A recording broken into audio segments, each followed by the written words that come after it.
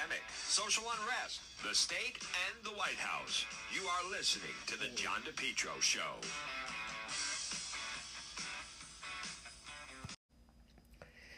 You're listening to The John DePetro Show on AM 1380 and 99.9 FM. Folks, you can always listen online at the website, depetro.com. It is Thursday, and we have big news. It has finally happened.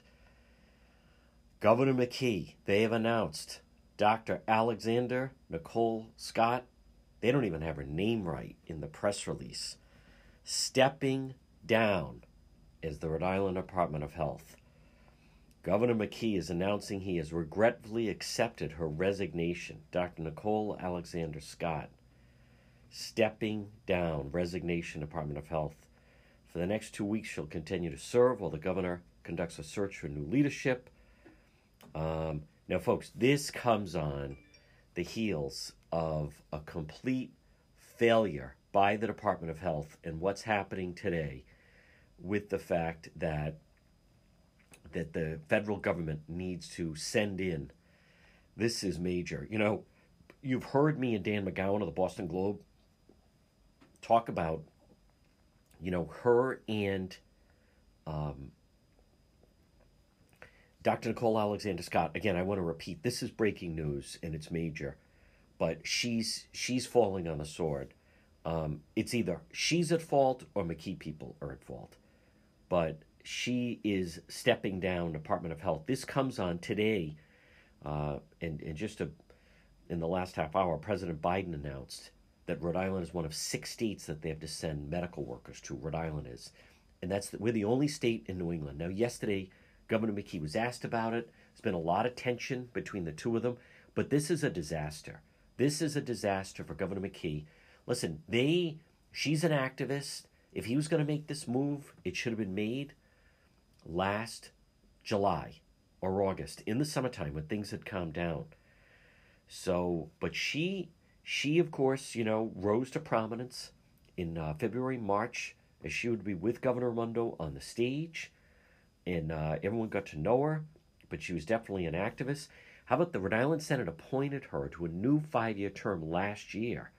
And up until now, she continued to lead under Governor Dan McKee. But in recent months, there's been a lot of tension between McKee and Dr. Scott over masking policies, how to handle the latest waves of the pandemic. She was there yesterday for the news conference, laying out the latest steps. But this is major. Now, I want to wait and see exactly, and for several reasons, folks. She has been there from the beginning. She's also a female. She's also a female of color, and this is really, really amazing now that in the midst right now of everything going on, this, you know, and so. She resigned. It did come to a head. It came to a boiling point. This was, he could have seen this coming. This falls on the governor. Now, he may be forcing her out, and they may be getting, they say in 2 weeks, but they're immediately going to appoint someone in there if they don't already. But this, make no mistake about it. Now, Rhode Island, we're the only state, that was President Biden that announced, there's only 6 states that the federal government has to send in nursing staffs to. And Rhode Island's the only New England state. They're not doing it in Connecticut. They're not doing it in Massachusetts. They're not doing it in New Hampshire. They're not doing it in Maine, and they're not doing it in Vermont. Rhode Island's the only one. And then, you know, the federal government, Biden is sending teams, medical professionals, military medical to New York, New Jersey, Ohio. But it is, that is really big news. And I'll say this, look at how, I mean, she was there yesterday, but there's been conflict. Governor McKee likes to have the big team. I will say this. So, all right, so he got her to resign, and he is forcing her out. And I'm not even saying that's a bad thing, but the timing of this, in the middle of the pandemic, she has a lot of fans within the media. She has a lot of fans within the medical community. This is major. Dr. Nicole Alexander Scott, again, has resigned from the Department of Health. This is actually the national news that she is doing this. Today, press release just went out. So today, President Biden announced that Rhode Island's one of only 6 states that they have to send medical workers to. Because now, again, maybe it was her plan to do the forced mandate. Maybe it was her plan to do this thing all along. But he's the ultimately, it's his show. He's the governor. Where's the buck stop? The buck stops here. So, but they have not got along. And as I have said in the past, she has been it's all been about equity. I'm not going to knock her. She's leaving. Listen, the results speak for themselves. Right now, as you're listening to the John DePietro show on this Thursday, anyone that thinks that she has done a good job, look where we are right now. We're the only New England state that the federal government has to send in medical workers to work Rhode Island Hospital. That was her responsibility. So whether it's her or her and the McKee people or the governor himself, whatever it is, whoever's in charge, the strategy, you have to ask yourself, look at the testing fiasco we've gone through. And several things about this. Yesterday, Governor McKee had the briefing, never mentioned that within 24 hours. It's also interesting because Governor McKee had his press briefing yesterday at 10:30, and then President Biden spoke at 10:30. So literally 24 hours later, the Biden people. And you wonder also if they were going to announce it in the afternoon, and that's why Governor McKee wanted to do his briefing. It was unusual he did it at 10:30 yesterday. One thing about the McKee people is whenever they do something that seems a little odd, there's normally something to it. And yesterday's another good example of it. So they may have got wind that the White House was going to announce this. They weren't sure when. So the White House maybe were going to announce it yesterday afternoon. But President Biden announced 6 states are going to be getting these medical workers, emergency. Now, President Biden is doing it as a way of like, hey, look at how I'm stepping up and helping these states. But make no mistake about it, Rhode Island is an outlier. Rhode Island is the only New England state that did not have a proper strategy how to handle the pandemic. And this latest surge, I should say. I am very anxious to hear Commerce Secretary Raimondo's reaction to the news that Dr. Nicole Alexander Scott is out at the Department of Health. Folks, and we are still, this is not even mid-January. We still have a long way to go, but that there has been tremendous tension between the two. They were not on the same page. You could tell that at different times. But make no mistake about it. Like, how bad is it between the two camps? How bad is it between Dr. Nicole Alexander Scott and Rhode Island Governor Dan McKee? She's out. She resigned, I would think last night, or maybe this morning. Maybe she offered to, or it could be, and I'm sure we'll find out soon enough, that he asked for her resignation. But the fact that President Biden has announced Rhode Island is one of only 6 states that they have to send emergency medical workers into the states. There's nothing good about that for Governor McKee. And, he likes to, we are at the National Guard, thank God for the National Guard and so forth. But just remember, when you're calling in the National Guard, that means you have a shortfall somewhere, that you're regular. Now, granted, Governor Baker did call it out, but Governor Baker has not had to contact the White House to get emergency staffing sent to Massachusetts hospitals. But reporting and repeating, I should say, this is huge news. Dr. Nicole Alexander Scott is out. The McKee people are saying she has resigned. And the thing is, they just upped her. As I just mentioned, she was just given, over the summer, a new 5-year term that she's supposed to serve. So, listen, the real truth is she is being forced out by Governor McKee. I mean, as much as then, they could say she just feels she's not on the same page. I think also, remember, there was some information leaked from the Department of Health.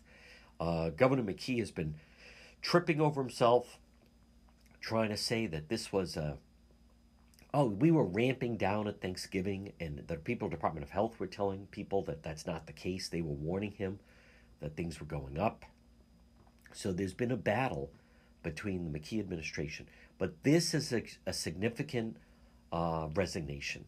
Dr. Nicole Alexander Scott, who every day in the spring of 2020 was right by the side of Governor Raimondo and leading the state through. I'd be very anxious and curious to hear Governor Raimondo's reaction to this news, because make no mistake about it, I don't think she's not going to be happy about it.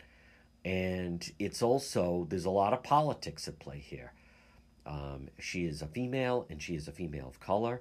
And here we are, and again, repeating the big news, and there's a lot of it. Number one, President Biden announced they're sending emergency medical doctors to Rhode Island.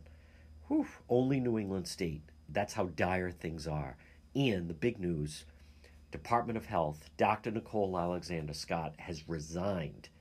Effective, I think, well, they're saying effective immediately, but she's going to be leaving in, I think they say in 2 weeks, but I don't even think she'll make it that far. All right, a lot more ahead, folks. Big news on the John DePietro Show on this Thursday. Make Henry Oil your oil provider this winter. Give them a call today. Call Henry Oil, 401-521-0200. 401-521-0200. Henry Oil, serving most Rhode Island and southeastern Mass. Automatic delivery, budget plans, service contracts, lock and cap pricing. You can depend on Henry Oil. Call them today, 401-521-0200. Reliable, affordable fuel oil delivery, fuel oil, diesel, gasoline delivery, residential and commercial. It's Henry Oil. Give them a call. Since 1947, you can depend on Henry Oil. Call them today. Make Henry Oil your oil provider. 401-521-0200.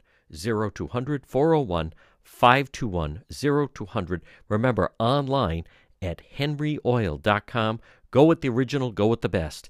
It's Henry Oil. Folks, you're listening to the John DePietro Show weekdays. We start at 11. We go until 2.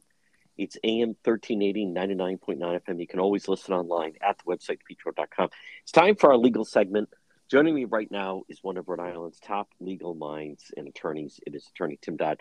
And Tim, the first story I want to kick off, and the timing is almost a year ago, but it was last February 21. And this is something else. And I believe we talked about it, and so I was communicating with someone who claimed they were the wife of this Nicholas Alaverdian, who, by all accounts, the story, I think the Providence Journal did it, and it was also in USA Today, that he had faked his own death.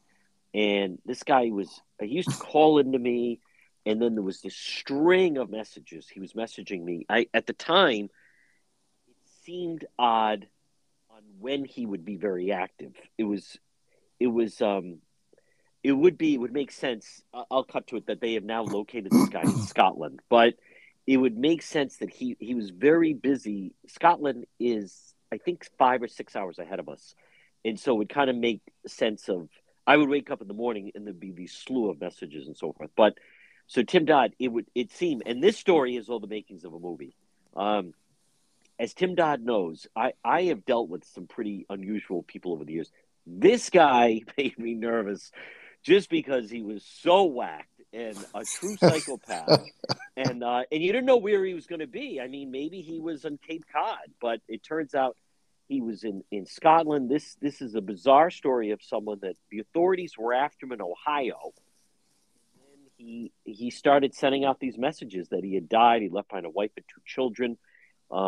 He had this person he called, said was his wife, Louise. It had a weird sound to it. Certainly sounded like someone using a voice changing machine. And then it's turned out now, Tim Dodd, that between COVID and then there was this other open case in Utah, of all places. But this is incredible that apparently because of COVID, they have actually caught up with this Nicholas Alaverdian, who is alive, seemingly faked his own death, and has been living in Scotland. This story has it all, John. I mean, we did talk about this at the time. The cops were convinced from the get-go that this guy did not die, that he had faked his death.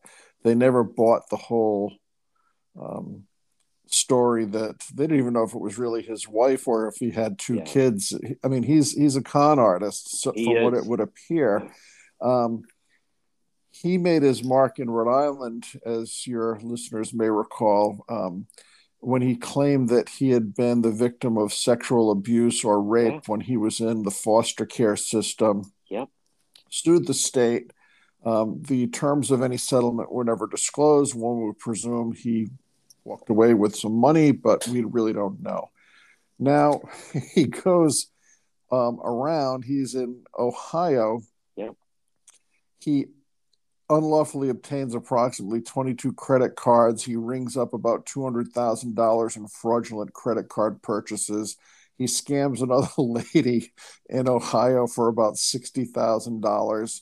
He goes to Utah and allegedly is involved in a sexual assault.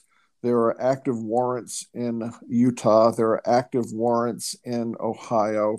There are civil cases pending in Ohio. He's got a lot of legal hurdles to overcome when he is extradited.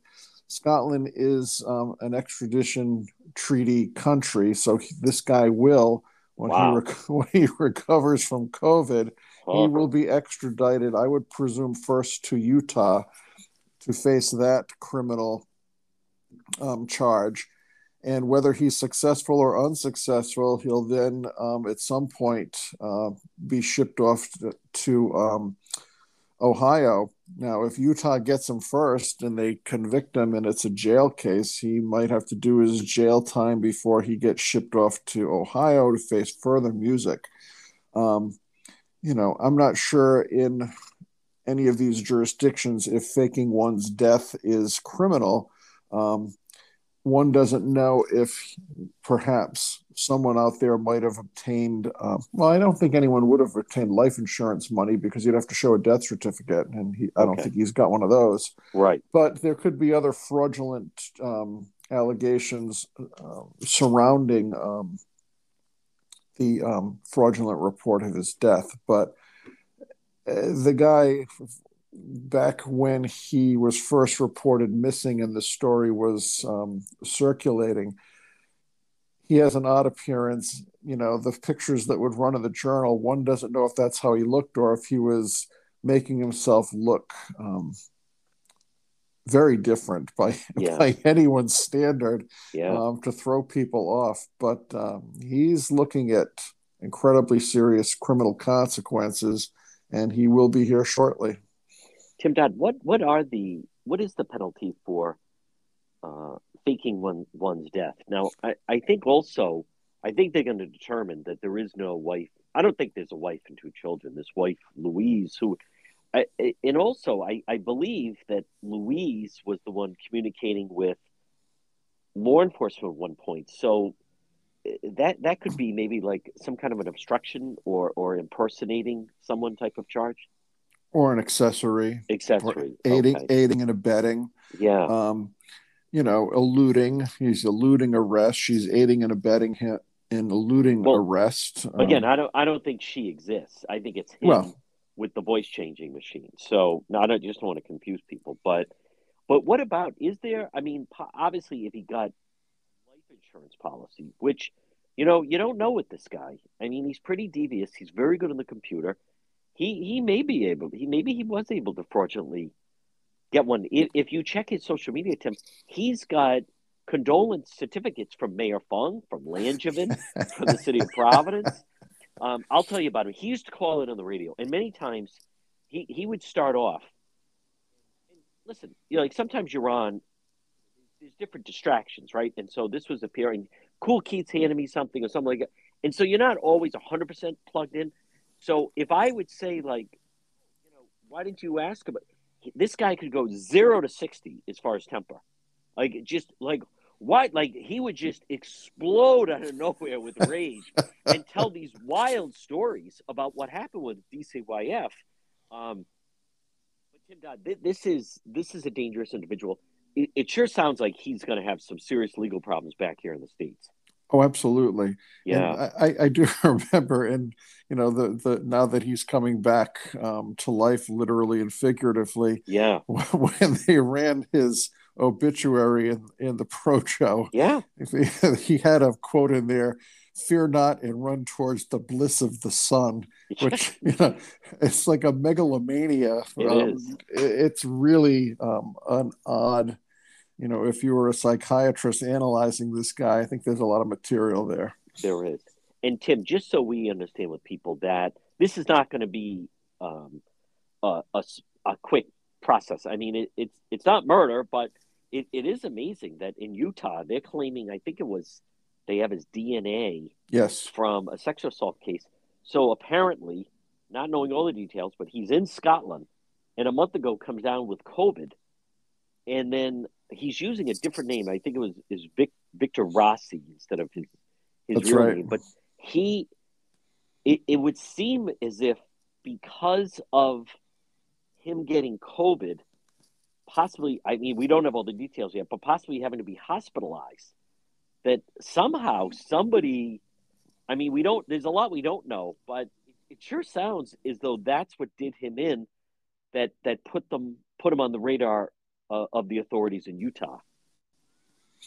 It's curious, and one doesn't know what's happening in Scotland, but how Scotland figured out who this guy was and was able to report his location, unless, hospitals around Europe have been given this guy's mugshot. Right. If some guy shows up for any reason and you're not sure about his true identity, cross-check him against this guy. I'm really not sure how international police enforcement works, but the hospitals may have been screening for if they had somebody with a curious, and unverifiable identity. It's just great police work.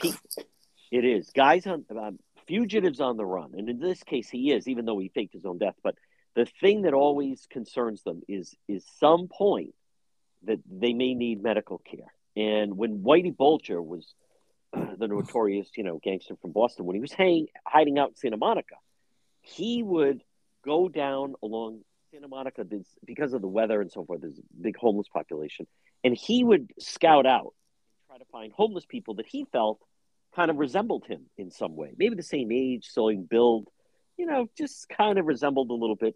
And he would offer the money for I'll give you $500 for your license or whatever it was, because he knew at some point he might have to go into the hospital, and he wanted their ID to be able to show. So I think it's interesting. Bulger was able to stay on the run until that woman, they went after, if you remember, they went after the girlfriend, and they started putting her photo out. And it was that woman in Iceland that used to spend the winters in Santa Monica, and then she'd go to Iceland in the summertime. But she recognized the woman with Bulger because of the woman had cats and she was a big animal lover and so forth. So, but it's interesting to meet Tim Dodd. It's the medical thing that, you can hide for a while, and he was.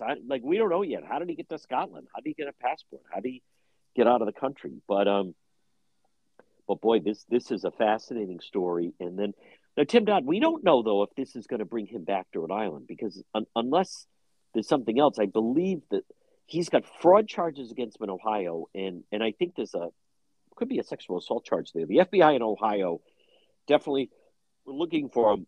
The Utah situation is also, he's in trouble in Utah as well.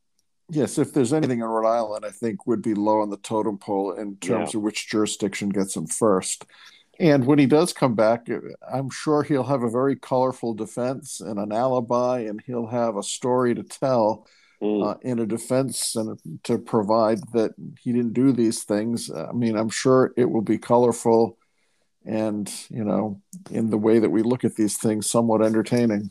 Yeah. There was one more before the break. There is someone, I won't say who it is, but this person knew him. It was the first person to tell me out of nowhere, saying, I'm telling you, I think that guy's alive. There's something about this doesn't add up. He's a real con man. He showed up when he got out of Ohio, showed up at the Rhode Island State House in a stretch limousine, said he had struck it big somehow, made a fortune. That was all money that I think he got from the credit cards.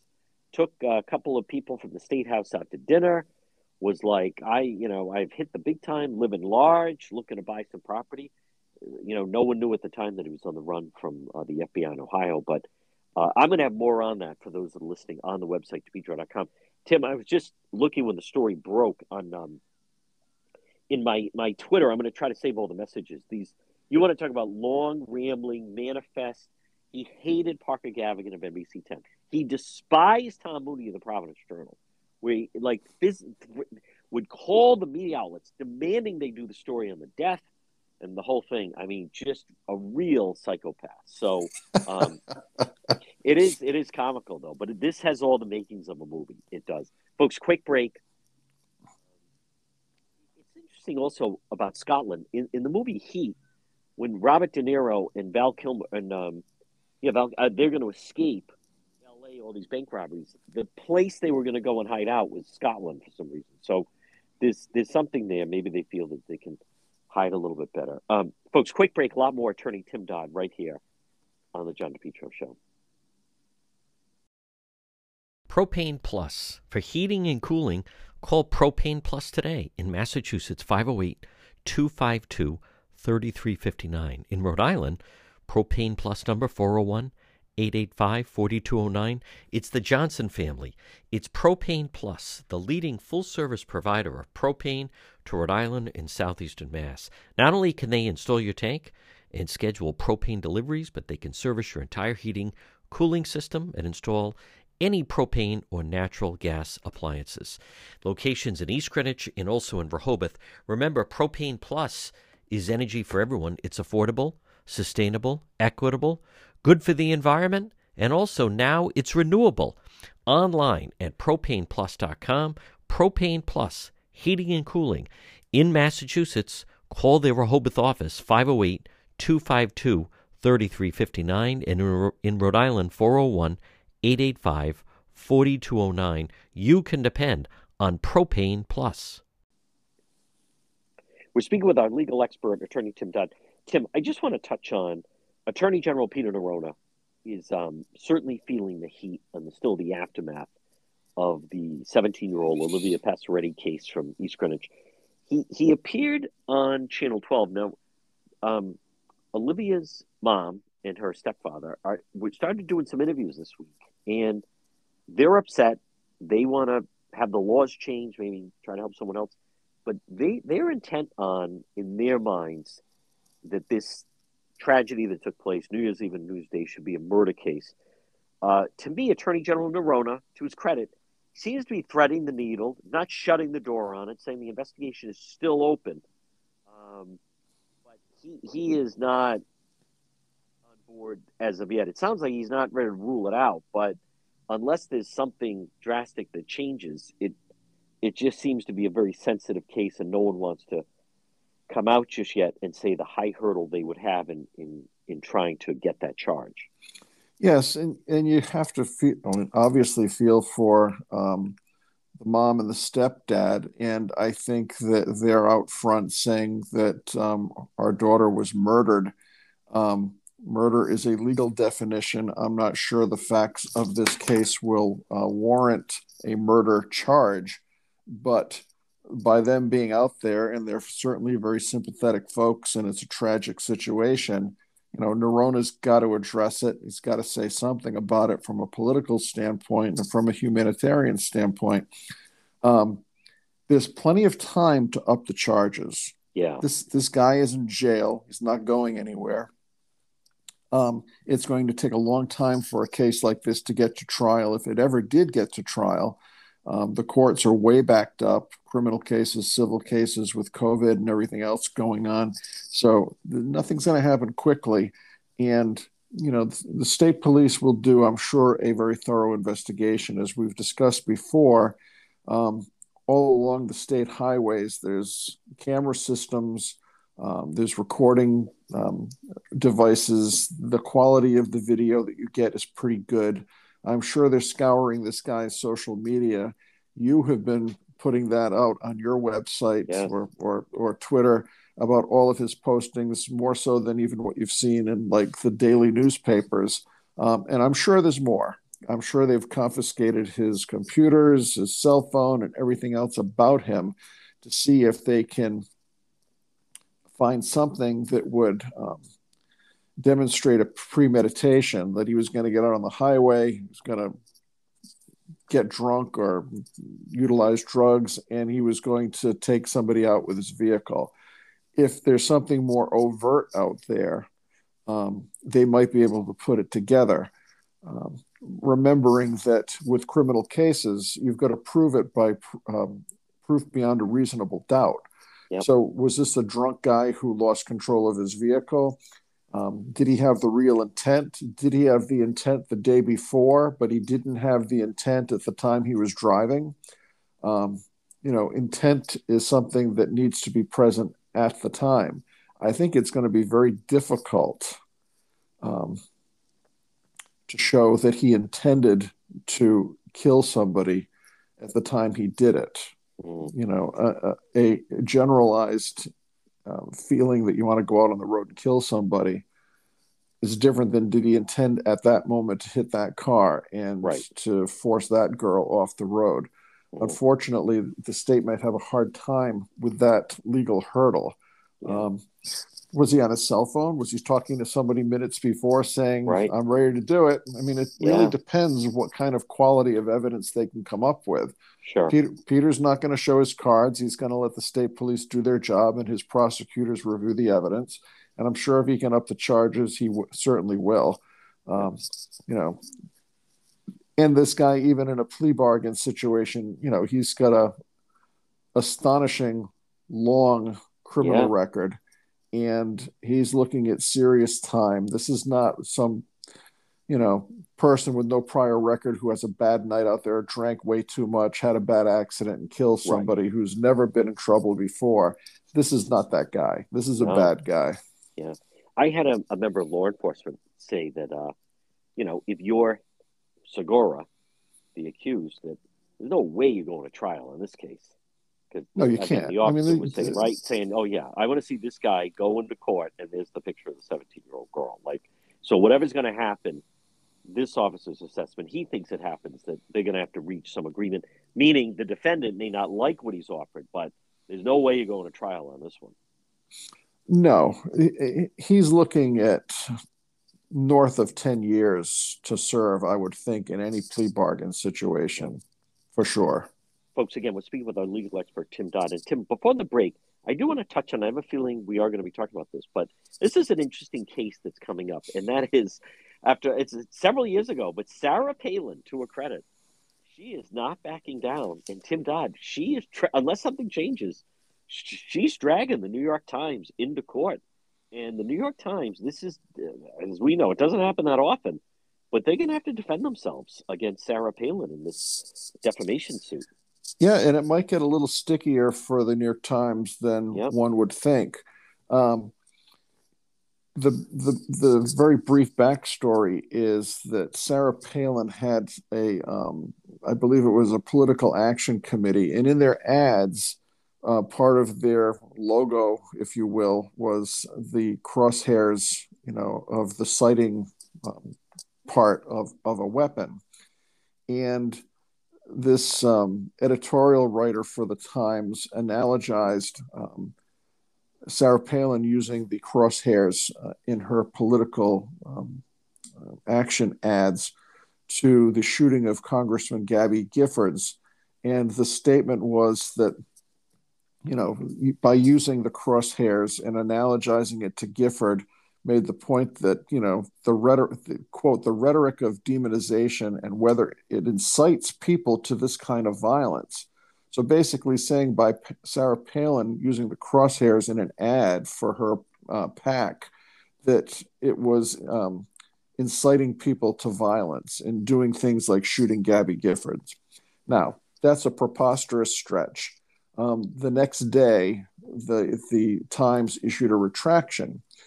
But with public figures, it's well established with public figures, for a public figure to sue for slander or for libel, actual malice must be shown. So you can say a lot of things about public figures, but you've got to show actual malice. And a lot of what's going to happen in this case is really getting into the editorial room of the New York Times.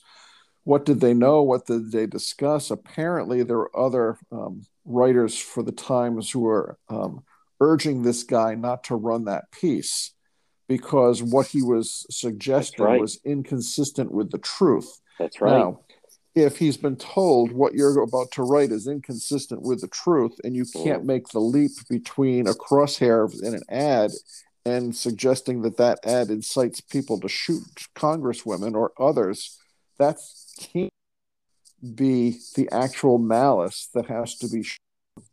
And if a jury determines that that was actual malice, if this editorial writer wrote this maliciously, knowing that it was an unreasonable and incorrect conclusion, and did so with the intent to harm Sarah Palin, then she's got a case. So it's not a usual thing for public figure cases to make it to a trial, because the standard is so difficult to show actual malice.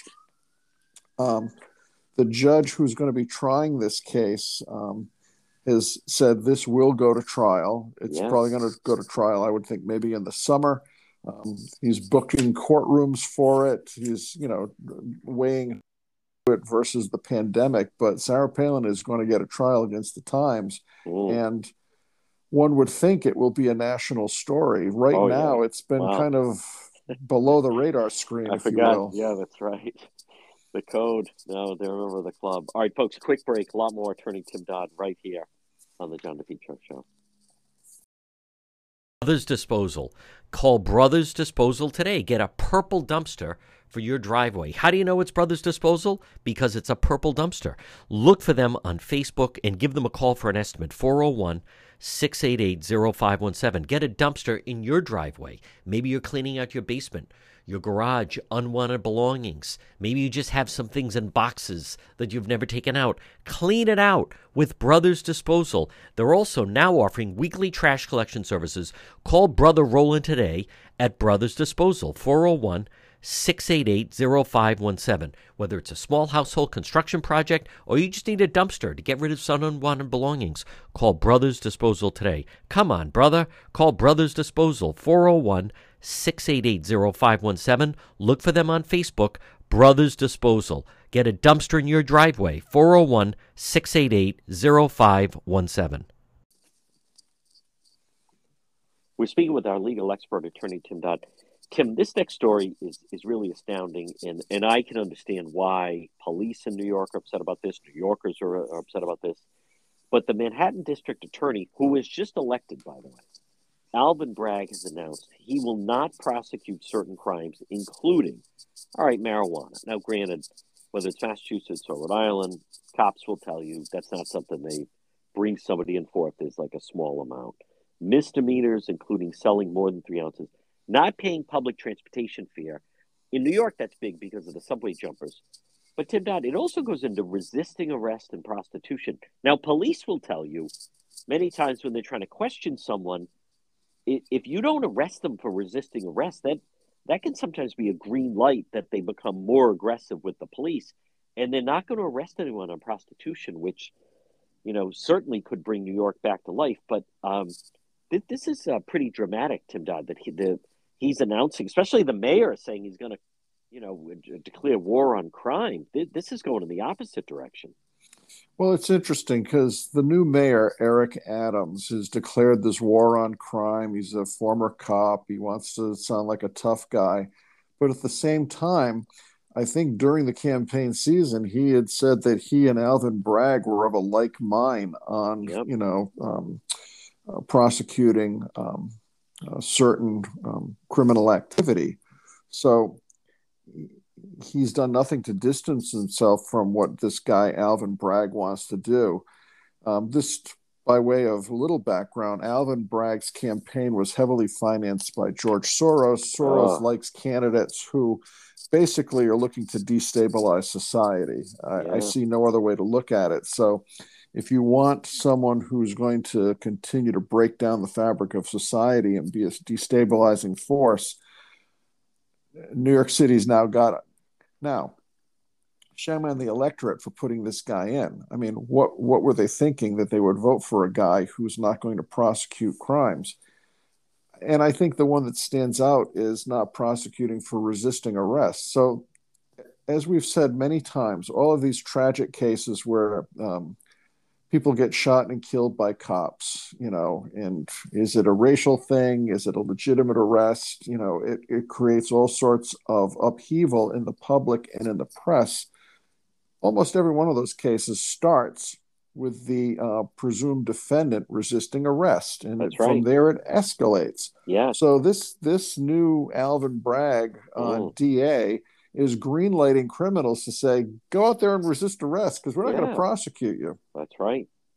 And if I was a cop, I would be absolutely furious. Yeah. I don't know what the police union can do, but of all of the things that he's not going to prosecute, that's the one that really stands out as being an unforgivable decision on the DA's part.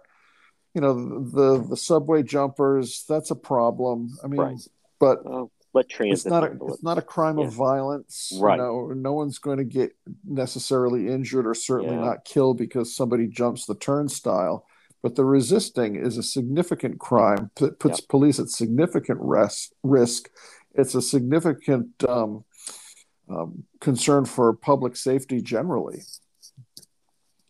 Folks, again, we're speaking with our legal expert, Attorney Tim Dodd. Tim, in New York City, Bill de Blasio started this. Eric Adams, he's not stopping it, but this is supposed to be 800,000 illegals living in New York City are now going to be allowed to vote in municipal elections.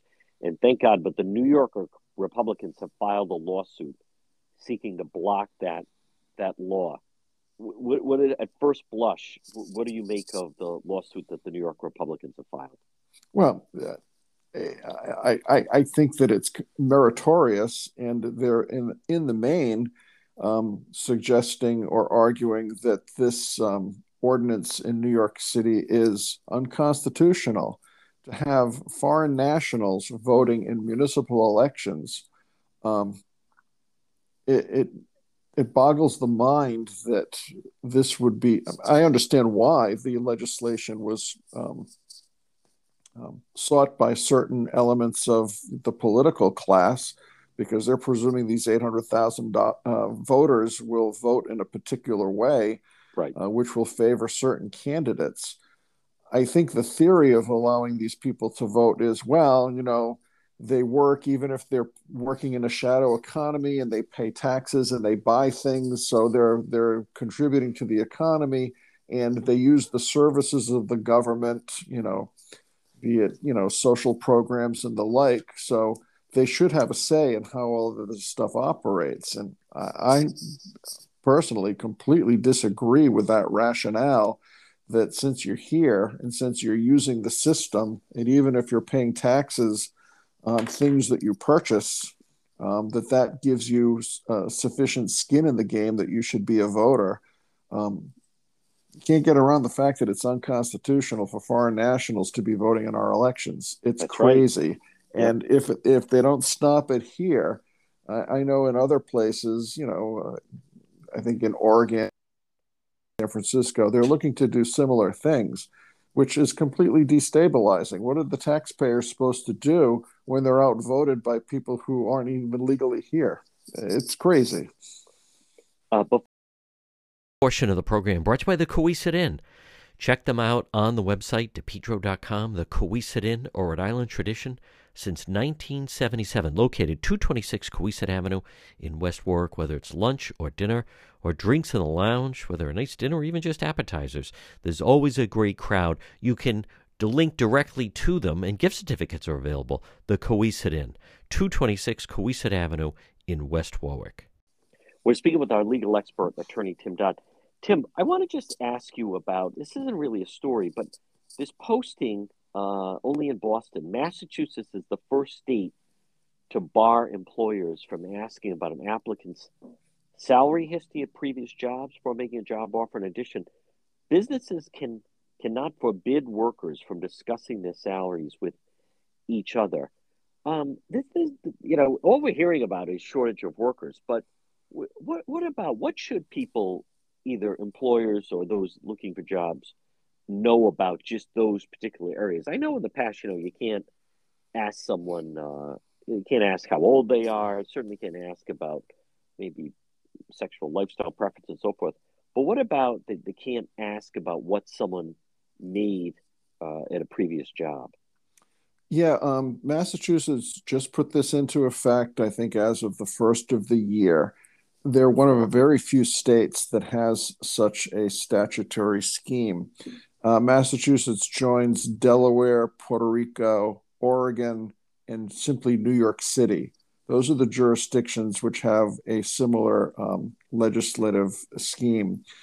In theory, it's supposed to be so that an employer can't ask a woman about her previous salary.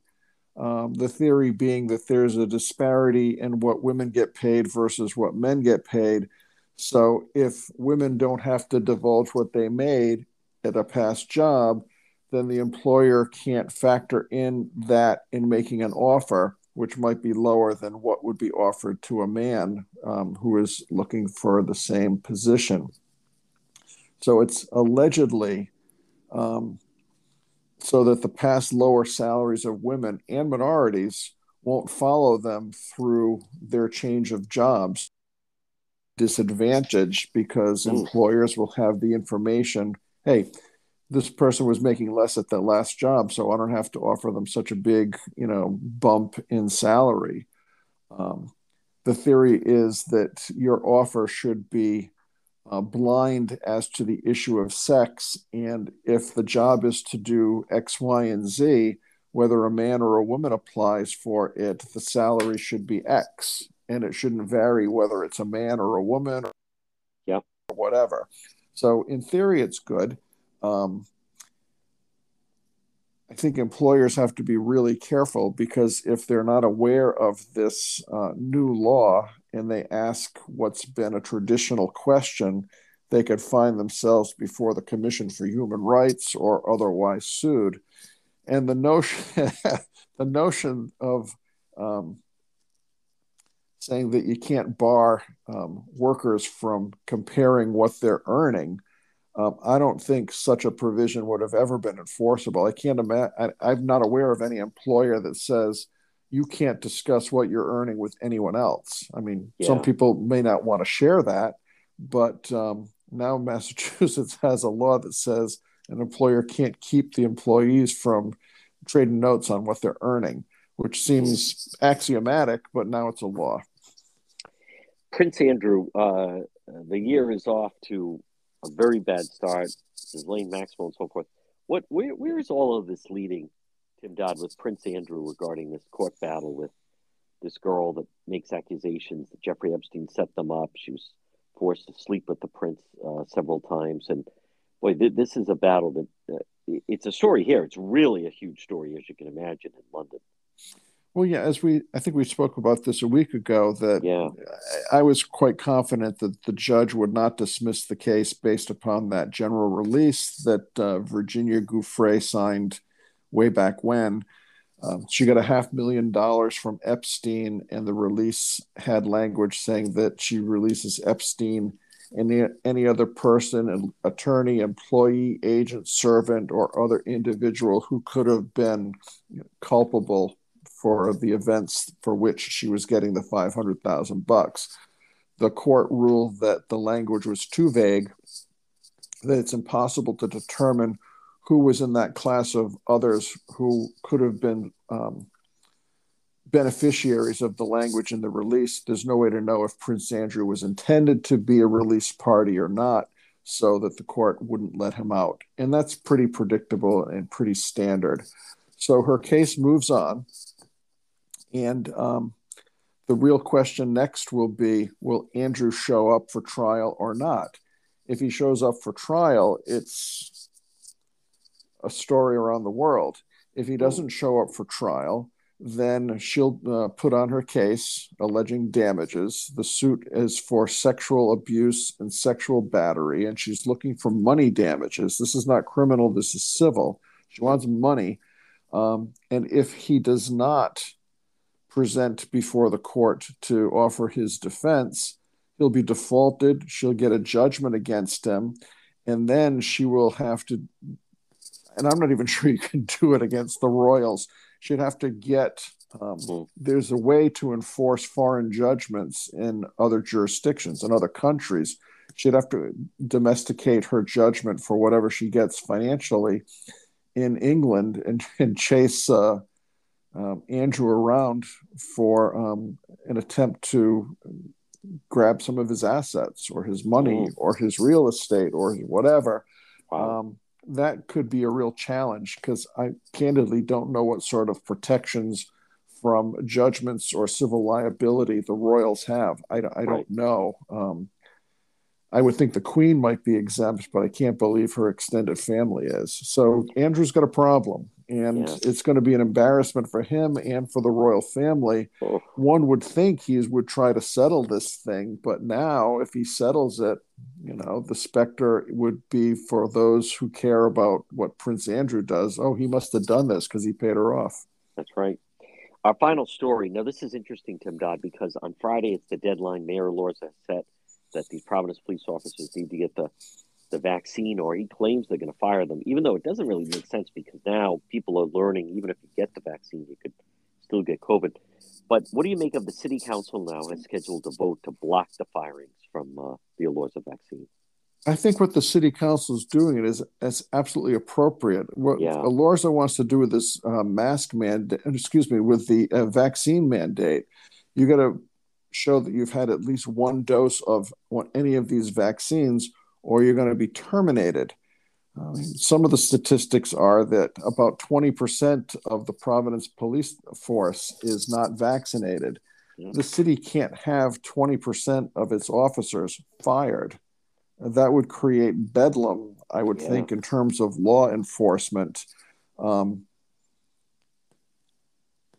There's no rational relationship, especially as we're seeing what this variant does in terms of illness and how it evades the vaccines that are available anyways.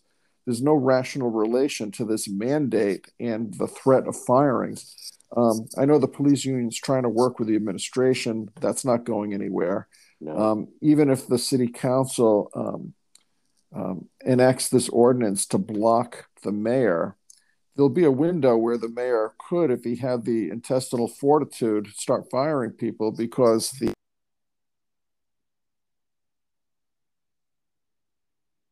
if they do so, then Elorza can veto it, and then the council would have to override his veto by 2/3. Now, as that process is playing out, will Elorza follow firing people, or will he hold his fire until this whole political exercise plays out? Elorza, like many other politicians, has threatened to fire people. Gina Raimondo used to threaten to people were going to be arrested and fined. That's right. And all of these threats were usually sufficient to cow the intended population into compliance. Right. I'm not so sure cops are going to be cowed into compliance. I think their union's pretty strong. They're going to fight back. And hopefully, either through the city council, or if somebody should file a lawsuit, this would be determined to be an overreach in terms of the mayor's power. It's completely unnecessary. It doesn't follow the science. It's no rational relationship to what's going on in the current environment. It makes no sense. Folks, he is our legal expert, Attorney Tim Dodd. Tim, great job as always. Stay safe, and we'll talk to you again. You too, John. Take care.